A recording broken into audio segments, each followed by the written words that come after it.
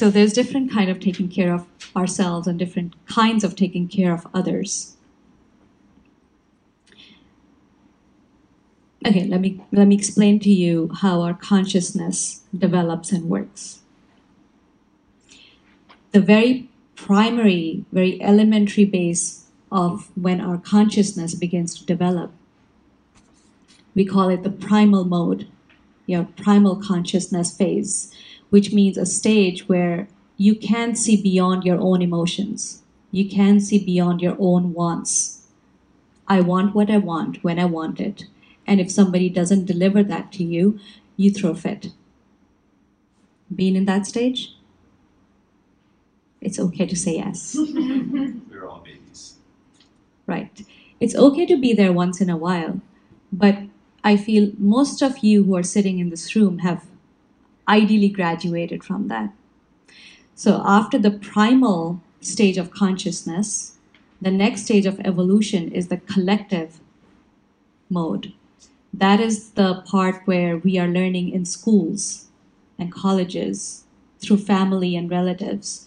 We're learning to be a part of a collective whole. How do you interact, take care of others' needs as well as yours? Yes? For those of you who are empathetic to a great degree, your resonance, we're talking about resonance, you will feel other people's resonance around you way more deeply. Notice that? You feel everybody around you without them having to verbally tell you what they want. You will pick up on their thoughts, you will pick up on their feelings, you will pick up on their emotions. And your ability, that transparency of feeling that, creates a sense of oneness with them. And it's not a mental process, it's an energetic process. In that moment when you're feeling them, you are feeling their pain or their need or whatever that might be. And within you will be this urge to fix that. You cannot have that urge to fix it until you don't experience that sense of oneness energetically. For that moment, you meld with their energy. And you are feeling their need within yourself, in your own resonance. That's what I meant. You come across someone, their frequency will start to create a resonance in yours. So for those of you who experience that, being in the collective can sometimes feel quite tedious because you're feeling it all the time and you're wanting to fix things for everybody, but it exhausts you. Yes? Now, how do you create that balance between sensing everything around you, everyone around you, that creates your sense of empathy, your sensitivity to be a human being, which can then develop you further in your evolution of consciousness into the individual. So first is the primal, then is the collective, and the next stage of evolution is the individual, which means you can hold yourself. You can take ownership of this instrument fully and completely and the resonance that's going on within it. That means becoming individual. Individual, that word means indivisible, which means it can't be divided anymore. You understand? Primal, all about me. Collective, I can sense others and respond to others as well. Individual, now being an individual doesn't mean that you will become deaf and blind to the people around you. It means that you will be able to hold your own, become self-aware, and establish yourself in that self-awareness, and then be able to interact and support from there. But it takes a conscious movement to truly establish yourself as an individual, and then act from there. And that sense of individuality will then tell you, how much do I need to extend myself? to what degree, and when to withdraw yourself. And the reason, if any of you are not able to do that yet, is because you're still in the process of developing and establishing yourself in that individuality. Does that make sense? Then taking care of yourself first has a very different frequency than the primal stage of taking care of myself first. Right? That's called wisdom added to action. Wisdom added to compassion.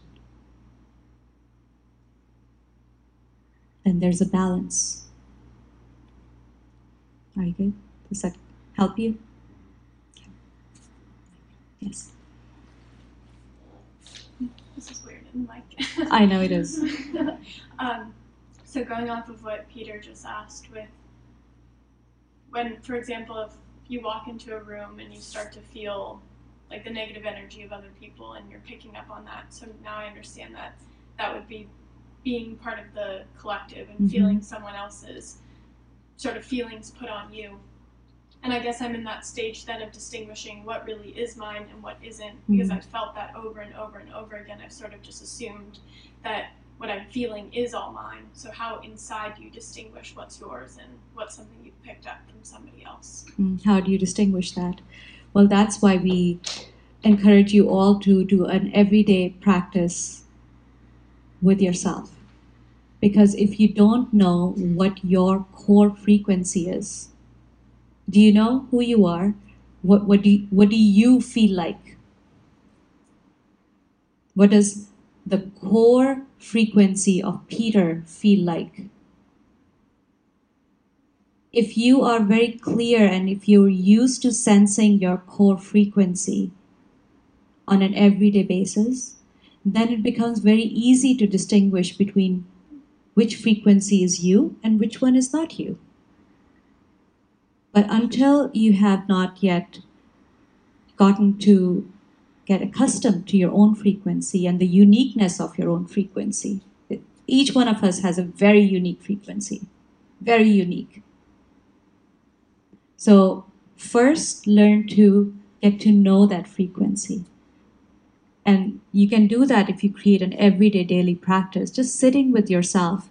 I used to say for 3 minutes minimum, and that should be fine. I'm not doing that anymore. I have retracted that statement. I would say a minimum of half hour as the times are getting more chaotic and louder and noisier. You need a minimum of half hour every single day just with yourself and your own thoughts and with your own emotions. So slowly you will start to get to know your frequency. And once you get to know it, it actually becomes pretty easy to decipher what's me and what's not me. It becomes so clear that even a frequency that is you're not wanting to sustain in that collective, it's not my work to do this, it's not my job, this is their journey, not mine, you will be able to sustain that. So you're not carrying everybody's journeys on your back just because you have developed your consciousness to become sensitive enough to feel the collective. Yeah, most people are in the collective, but they are not sensitive to the collective. That is why we need so many rules and laws. If everybody was just aware, we wouldn't need, there would be no law system. Can you imagine that? We would need no policing. We would need no laws. We're heading there. But we require each of your participation for that. And it's okay if we start with a small group here. Someday, and this is very contagious, by the way. Yogi Bhajan started in 1968, and it spread like wildfire. So each one of us, if we are resonating that presence of wholeness and harmony, it's very contagious because everybody's looking for that. Tell me, show me one individual who's not looking for wholeness and harmony. Even people who are creating the chaos are also looking for wholeness and harmony. They just don't know what it feels like. So if you can develop yourself and just through your presence, let them feel what it feels like to be in harmony, then something will click. A remembrance will take place in their minds and their hearts. For more inspirational offerings, visit us at sevenchakrayoga.com.